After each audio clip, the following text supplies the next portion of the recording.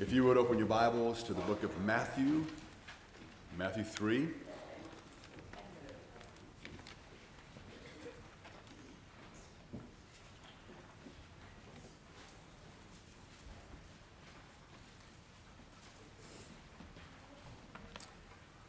Two Wednesday nights ago, I was greatly embarrassed because my phone went off because I hadn't silenced it. So if you don't want to be embarrassed, silence your phone.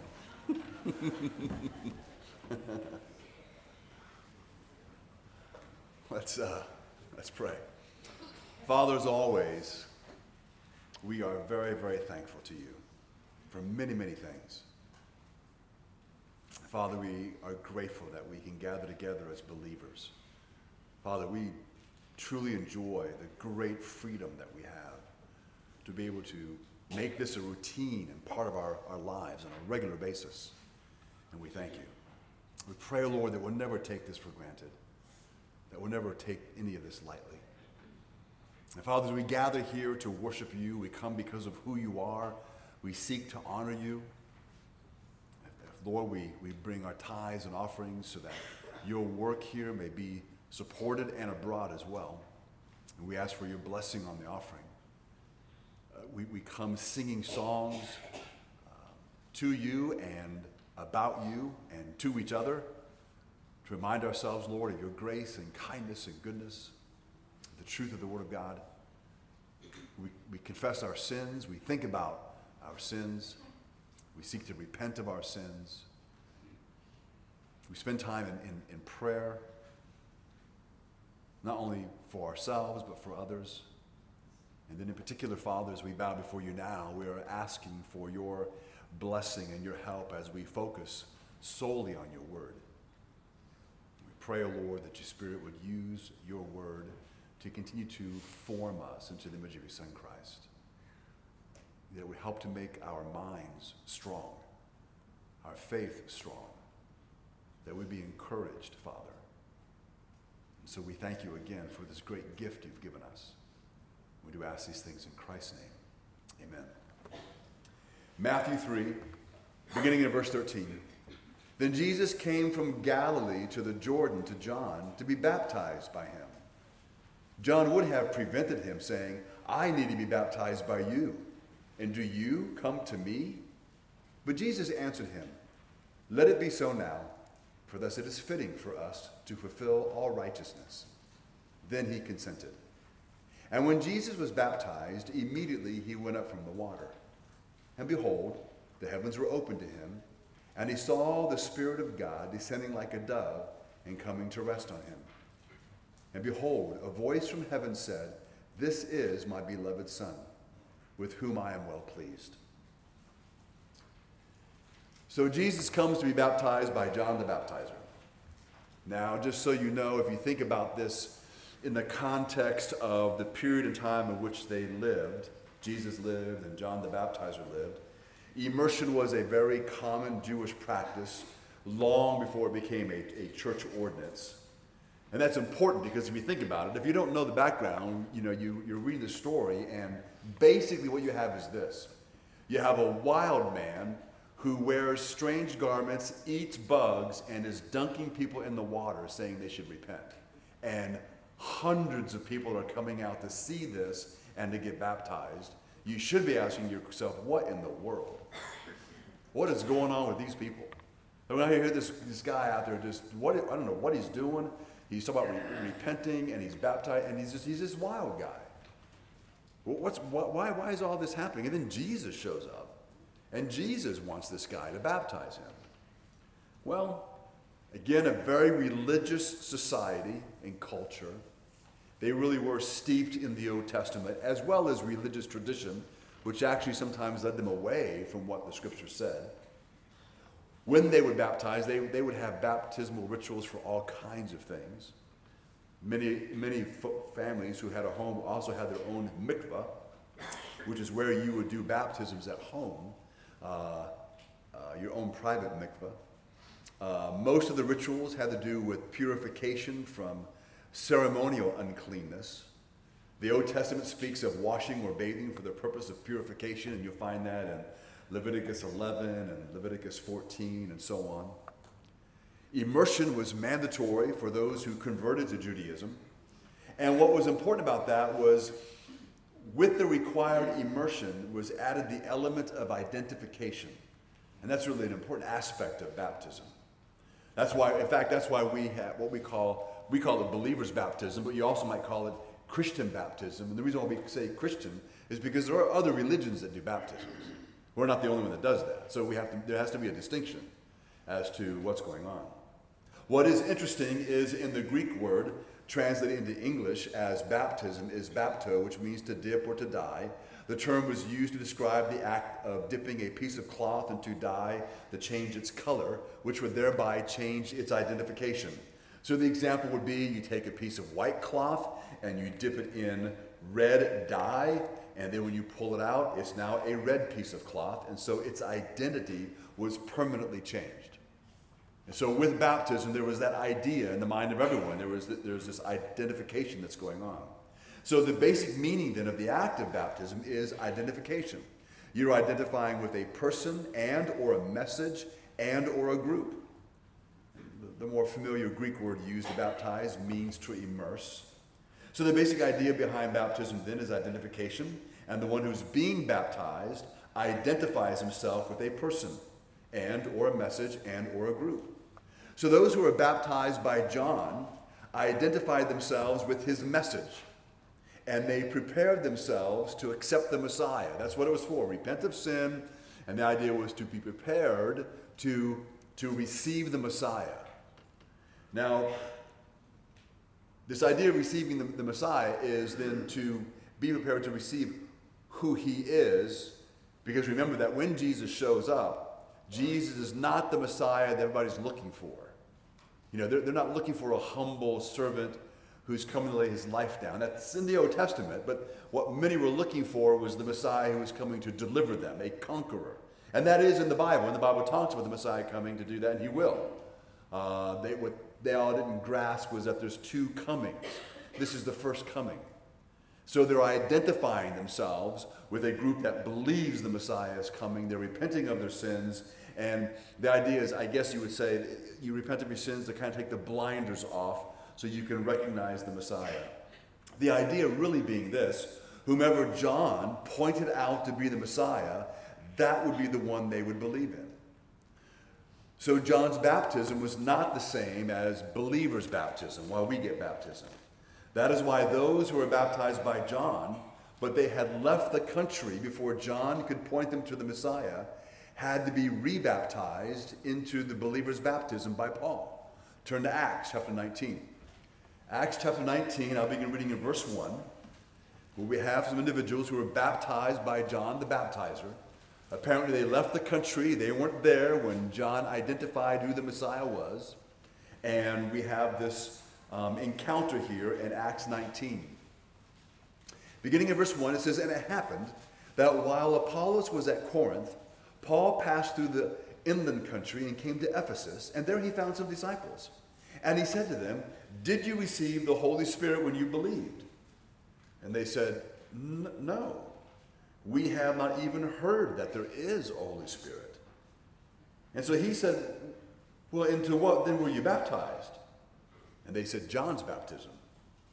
And Paul said, 'John baptized with the baptism of repentance, telling the people to believe in the one who was to come after him, that is Jesus.' On hearing this, they were baptized in the name of the Lord Jesus, and when Paul had laid his hands on them, the Holy Spirit came on them, and they began speaking in tongues and prophesying." So we have a group of believers. They believe in God. Paul comes along, they meet. He wants to know if they've received the Holy Spirit, and they don't even know what he's talking about. Not that they've never heard of the Holy Spirit like they've never heard that in their life, but this idea, what do you mean, do we have the Holy Spirit? So he's like, oh, well, wait a minute. So you're baptized. When did this happen? Who baptized you? It was John. So Paul clarifies it for us. Oh, John's baptism was what? A repentance, and you were going to believe in the one that was coming after him, and that's who John pointed out to. So he told them who Jesus was. They believe and they're baptized. He lays his hands on them, and they're speaking in tongues, which again is confirmation that they were truly saved. at that time in the book of Acts, you see that taking place. One of the things that's important is every time we have the laying on of hands and someone is receiving the Holy Spirit, it's an apostle that's involved. That's an important detail because of there's a lot of false teaching out there about when you get the Holy Spirit and whatnot. And Acts is a book that deals with a lot of transition, and we need to recognize that. And then those things would be clarified in the epistles. So that's what's happening there. Here at Ferguson, in a lot of Baptist churches, we practice what's called believer's baptism. The one being baptized identifies with the death, burial, and the resurrection of Jesus. That's what we're doing. In fact, we talk about the symbolism of it. That, when you're put below the water, you are buried with Christ. Right? Because I identify with Christ. When we're raised up out of the water, I am now raised again like Christ. I'm identifying with the resurrection of Christ, and now I live a new life. And so it's a public proclamation and demonstration of that individual's faith in Jesus Christ, the perfect God-man who came and died for our sin and rose again. So the person being baptized again identifies with the death, burial, and the resurrection of Jesus, the person of Jesus, the message of his gospel, and we identify with his people or with his body, the church. All that's going on when we baptize. So before I move into why Jesus why Jesus was baptized, I do think we should ask a question. Why does it even matter? Right? We sit here in Georgia in 2023. Why do we need to know why Jesus was baptized? Why is that important? I mean, I guess it could be interesting history, but why? Well, let me tell you how things work. And if you think about it for just a moment, I think you'll realize this. And the advent of the internet really helps bring this home. Because you have a lot of clowns on the internet, but they don't dress as clowns. Just kind of like false teachers don't dress as false teachers. And the idea is you have somebody who comes on, and when someone makes a presentation in a video, whether it's TikTok or whatever, it can sound really good and true. And so some guy gets on there, or girl, whatever, and they're making this video and they're very serious. They say they speak really well. And they say, I've just discovered something about Christianity. Did you know that Jesus was baptized and repented of his sins? You're like, wait a minute. Jesus was sinless. And this person goes, oh, no. John the Baptist was baptizing, and what was his message? Repent. Who needs to repent? Those who sinned. That's true. And they would say, so you see, Jesus went and asked John to baptize him. The only thing that makes sense is he was repenting of his sin. And then the person finishes their video. And just so you know, there are people out there who will be shaking their head going, never thought of that before, as if it was true. And the problem is they won't give it any more thought for the next several months, and next thing you know, somehow, whatever they said begins to worm its way into their head. And there's just another little notch to begin to diminish the truth of what you know to be true about Scripture and about God. It's just that little thing. There's lots of little things like that out there, all over the place. So you need to know. I'm not saying you have to memorize all this stuff, but we need to at least be able to say, yeah, that's not true. There's much more going on there than just that. He's kind of, it's kind of how they do with the news, right? You do know that the news is edited all the time. Whether you like what you're hearing or not, it's all being edited. Someone has to decide what they're going to tell you and what they're not going to tell you. That's how it is. And hopefully the person will be honest and doesn't have their own agenda. Seems most at least have an agenda. So we take things, we use a phrase, we take it with a grain of salt. So why was Jesus baptized? Think about it for just a moment. The baptism that Jesus underwent, it wasn't baptism as a proselyte. He was Jewish. He practiced Judaism. It wasn't believer's baptism. That hasn't even happened yet. It was John's baptism of repentance and the return to God. If that's what it was, let's just keep thinking about that. There was nothing for Jesus to repent of. When you read through the rest of all of Scripture, it becomes clear Jesus was sinless. So we know that God's word, at least we should know this, the Bible never contradicts itself. It never says something is A, and then over here, this is non-A. All right? It doesn't do that. And so what appears to be, or what can appear to be a contradiction, probably isn't. In fact, I would say it's not. So we need to figure out what's going on here. So Jesus did not need to repent of anything. In fact, John recognized that. What did John say in verse 14? He tried to stop this and says, I need to be baptized by you. Why are you coming to me? And of course, Jesus tells him, just let it be.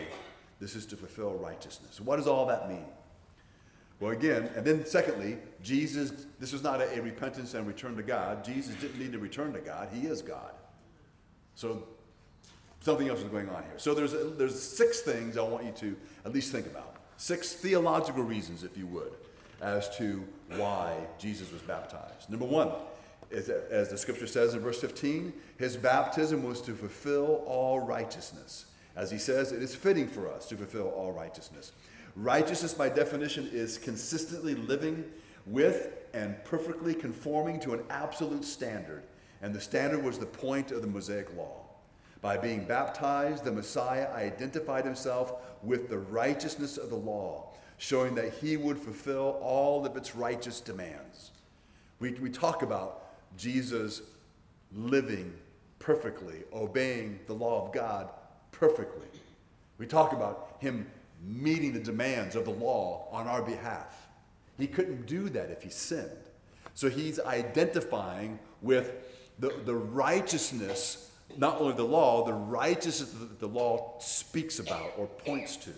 Number 2, his baptism identified him with John's preaching, that the people needed to prepare for the coming of the kingdom.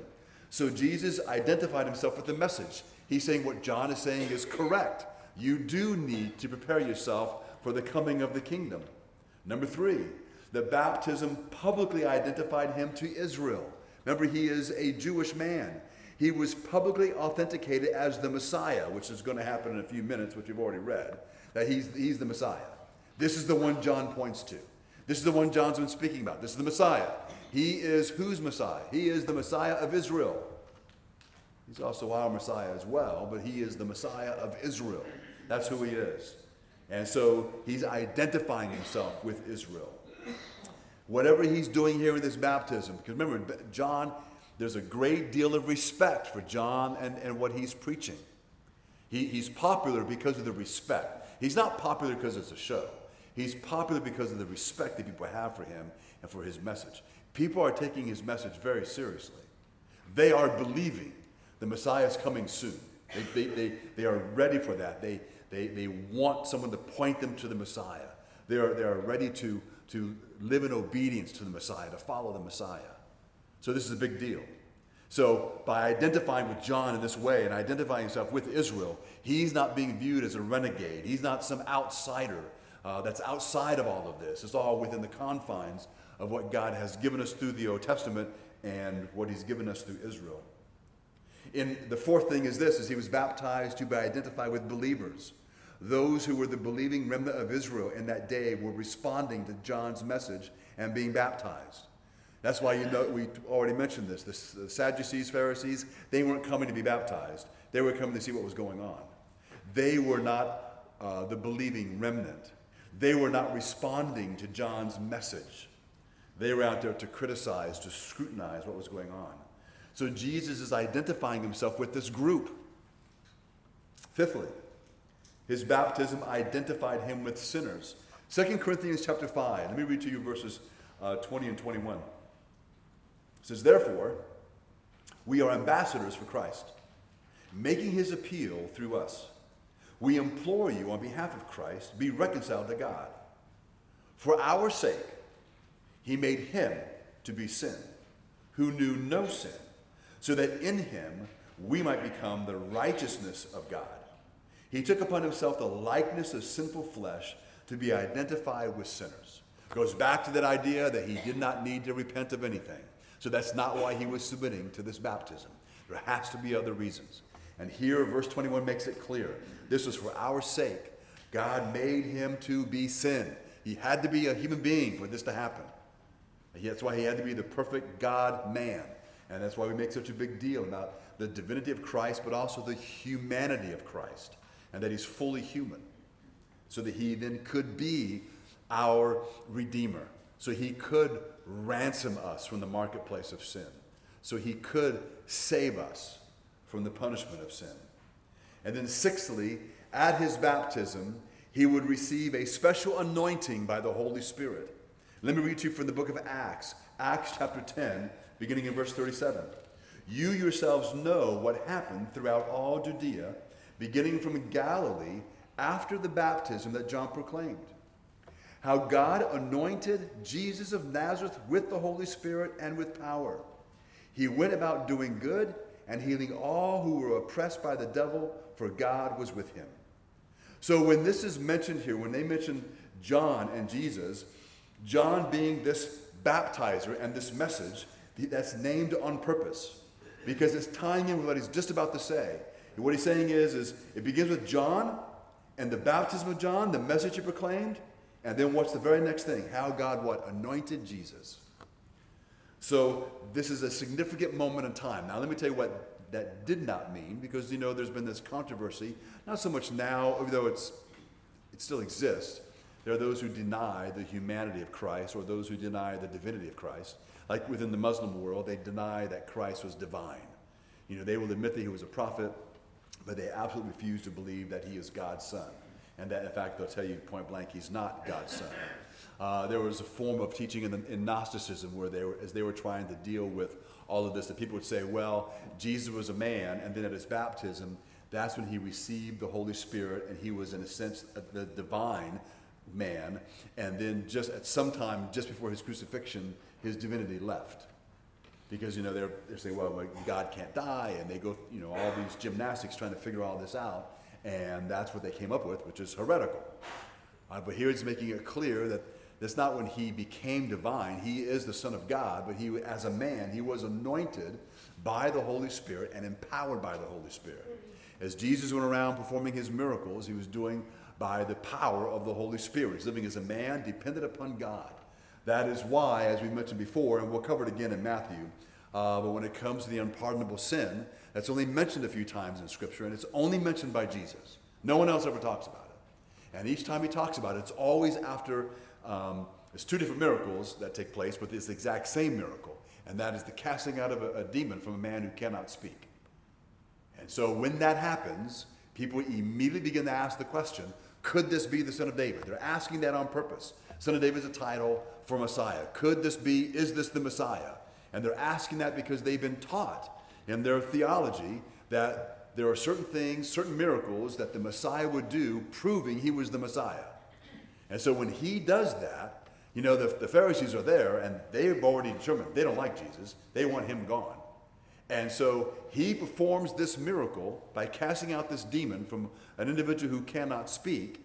And so therefore they ask the question, and the first time it's asked, the Pharisees respond, and they say, oh, no, he's not the Messiah. And of course, at that point in time, they now have to say, then how can he do this miracle? And what do they say? He's basically possessed by Beelzebub. He's demon-possessed. And so they were denying the work and power of the Holy Spirit in Jesus and attributing it to the power of Satan. And that is the unpardonable sin. That's when Jesus mentions that and begins to expound on that for a little while. So Jesus, again, as he lives his life, is living in dependence upon God the Holy Spirit, who empowers him to do these miracles, all in perfect coordination and working together as the triune God. So the other thing that's obviously significant that takes place here is we have the appearance of the triune God, both visibly and audibly. Verse 16, it says, and when Jesus was baptized, immediately he went up from the water, and behold, the heavens were opened to him, and he saw the Spirit of God descending like a dove and coming to rest on him. And behold, a voice from heaven said, this is my beloved Son, with whom I am well pleased. So God the Son was present in the person of Christ. We know that. We know the claims about him. We know what John has even said about him so far, and he's there because he's the one being baptized. Number two, God the Spirit appears in the form of a dove that came upon Jesus. So we could ask the question, so why a dove? Why is that happening? So I found this in a couple of Jewish commentaries, one a newer one, which pointed to an older one, and this is the argument that is made, which I think actually makes a lot of sense. Genesis chapter 1, verses 1 and 2. In the beginning, God created the heavens and the earth was without form and void, and darkness was over the face of the deep, and the Spirit of God was hovering over the face of the waters. So in whatever translation you have, it may use the word hovering, it may be moving, but the Hebrew word that's used there, which I'm not going to pronounce, is a word that is used of a mother bird that is hovering over her eggs just before they hatch. That's the word that's used. So in an old rabbinic commentary on Genesis, remember, just because it's old and it's rabbinic doesn't mean it's wrong. In an old rabbinic commentary, it says that the Spirit brooding over the waters was like a dove. Now that's not scripture, but that was the tradition. The tradition that most of them had was it's the Holy Spirit that symbolizes, the dove that symbolizes the Holy Spirit. In fact, we've kind of adopted that. It was a real big deal back in the 70s and 80s that if you get a Bible cover with some kind of symbol on it, it would either be a cross or a dove. And it was, why the dove? Well, it's the Holy Spirit. Everyone just kind of embraced that. Partly because of what we have here in Matthew, that's a dove, but the people that are there would recognize that. They wouldn't be thinking that's something else. They would recognize that as the Holy Spirit based on their understanding of Genesis chapter 1. So I would say with that, it's one of those areas where God was not required to do that, but he did that. Just like Jesus was not, what I call the messianic miracles, Jesus wasn't required by Scripture to do the messianic miracles. It is interesting, he did each of those twice. And he did it for the sake of the people, so they would know who he was. Here, there's this immediate recognition of what's going on here. Jesus comes out of the water, they see this dove descending, and of course they hear the voice from heaven, which kind of seals the deal. This is kind of the supernatural thing that's happening, but they would have immediately made that connection to the Holy Spirit. And then, of course, God the Father is present, and his presence is made known audibly, because it says, behold, a voice from heaven said, this is my beloved Son, with whom I am well pleased. So, in rabbinic theology, they believe that one of the ways that God communicated with the prophets was through the Bat Kol, which means daughter of a voice or an echo. They also believe that this voice ceased with Malachi, and we do know that the prophetic voice stopped, but the voice of God did not, and periodically God spoke a short sentence out of heaven, and this would be one of them. So they hear this voice. Probably was not in English. They weren't speaking English there. So it's Hebrew or Aramaic, but that's, God speaks so they can understand. But that's what was uttered from heaven. So at the baptism, God speaks and identifies Jesus as the Son. Again, they would have recognized Isaiah chapter 42, verse 1. Behold my servant, whom I uphold, my chosen, in whom my soul delights. I have put my spirit upon him, and he will bring forth justice to the nations. So again, in Jesus' life, I just want you to understand there's a great deal of continuity between the Old Testament and the New Testament.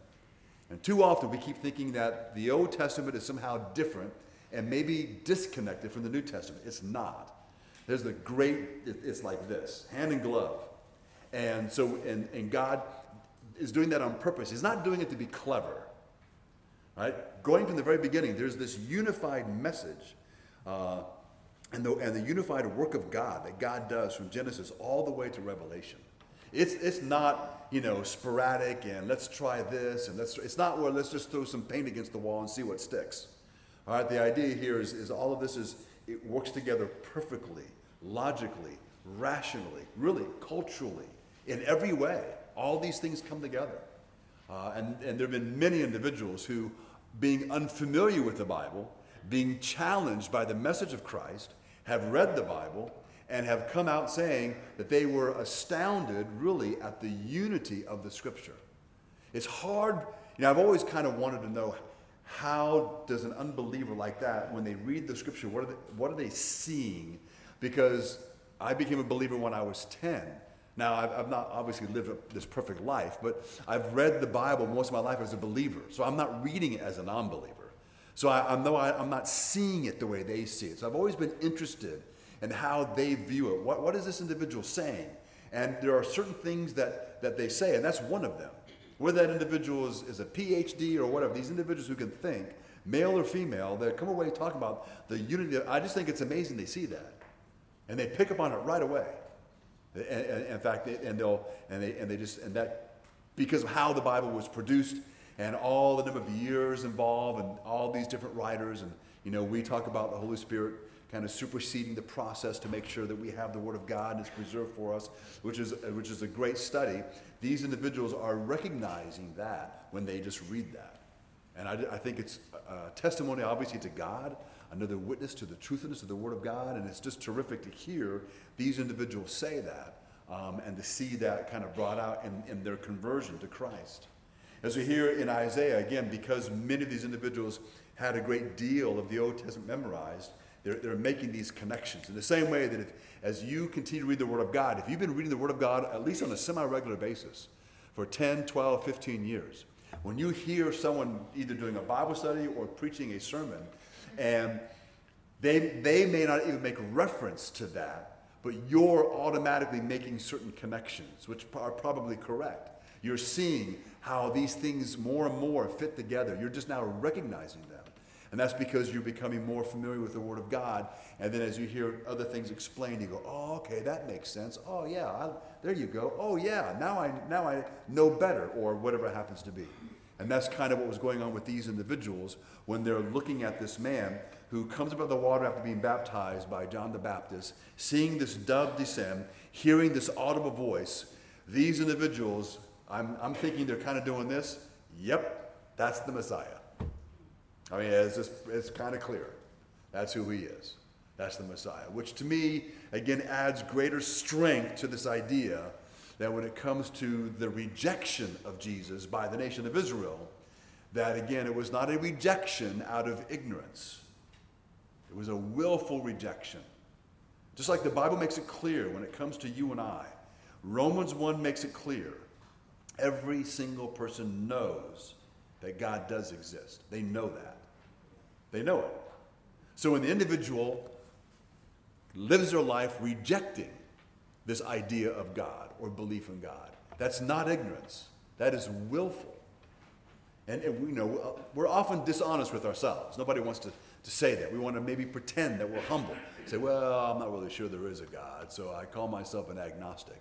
Call yourself an agnostic, call yourself an atheist. You're being dishonest with yourself. You know that God exists and you're suppressing the truth. Now, we don't always say it that way to that individual because they just want to argue or fight. All right, but when you're talking to someone, you know that individual knows that God exists. You know that. And they're lying to you and lying to themselves if they want to pretend that they don't know. Which brings about, if you think about it, from a greater degree of accountability to God. Just like, I don't know if you've ever done this, but when I was raising my kids and they would get in trouble collectively, the oldest was always in more trouble than the younger. Because the assumption on my part is, he knows better. He's lived longer. He has more life experience. Yes, he's only 11, but he has more life experience than the 5-year-old. So they're all in trouble, especially him. Right? There's that expectation. There's greater accountability. Same idea when it comes to us. So, again, remember that when it comes to what we're presenting about Christ, remember this. Jesus is the Messianic Son. He is God the Son. In fact, there's 3 times in the ministry of Jesus where God the Father speaks audibly out of heaven. This is the first of those. And now his public ministry is going to begin. What's important for us as individuals here is for those of us who are believers in Christ, we recognize again not just the fluidity in the life of Jesus, but again the consistency and the continuity with the revelation of God from the Old Testament to the New and into the life of Christ. We see maybe more readily, or it's reinforced to us, the divinity of Jesus, his holiness, his righteousness, his purpose for coming. You may be sitting here, and even though you come to church, you may not have committed your life to Christ. You are an individual, for whatever the reason, you've not trusted Christ as your Lord and Savior. What you need to know as we go through these things, I think, it continually becomes clear that Jesus is exactly who he says he is. That it is clear that Jesus is who the Bible says he is. It continues to be proven over and over and over again in so many different ways. And the bottom line is that here we have proof. And some say, well, it's not proof, it's just written in a book. Well, you know that's how most things are known. And remember what Lazarus was told by Abraham not Lazarus, but the rich man, when the rich man asked if Lazarus could be sent back from the dead to tell his brothers so they wouldn't come there. What did Abraham say? No. They have Moses and the prophets. And then he makes this connection. He says, if they won't believe Moses and the prophets, then they also won't believe even if someone returns from the dead. Now, you do know the most famous person to return from the dead. That'd be Jesus. People, if they will not believe the revelation of Moses and the prophets, coming back from the dead, it's not going to convince them either. Because sin blinds the heart. And so if you don't know Christ, my prayer for you and others are praying for you is that God will open your eyes to see the truth of the Word of God and to see that you are separated from him and that Christ was not just a good and perfect man to be a good example, though he is a good example, but he came for a very specific purpose. And that's what we read in 2 Corinthians 5:21. He who made him who knew no sin became sin on our behalf. He placed on him our sin, and he was punished so that our sins would be punished and judged so that we could escape that by placing our faith in Christ. And I would encourage you to seriously consider that. And no one here wants you to do that just because someone else has. No one here wants you to do that just because it might be popular for the moment.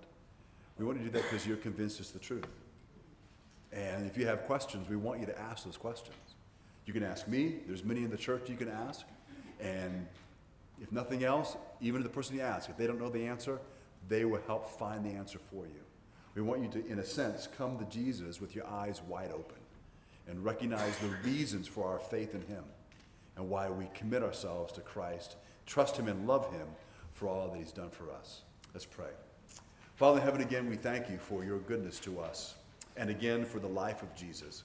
We thank you, Lord, that you have left no stone unturned, that in every single detail in the life of Christ, Lord, matches up with your revelation, with your purpose, with the righteousness that is being portrayed before us. And for that, we are grateful. We pray, Father, for those who know you, that, Father, you will continue to fill us with great confidence in what it is that we believe. And we thank you, Lord, for the confidence it brings and for the clarity. And, Father, for those who do not know Christ, we pray, Lord, that your Spirit would convict them of their sin and separation from you. Convict them of the reality of the coming judgment and of the righteousness of Christ, and that they would believe and trust in him. Father, as always, we ask that you would continue to burn these things deep into our hearts and minds as we bring our time here to a close. We thank you and ask these things in Jesus' name. Amen.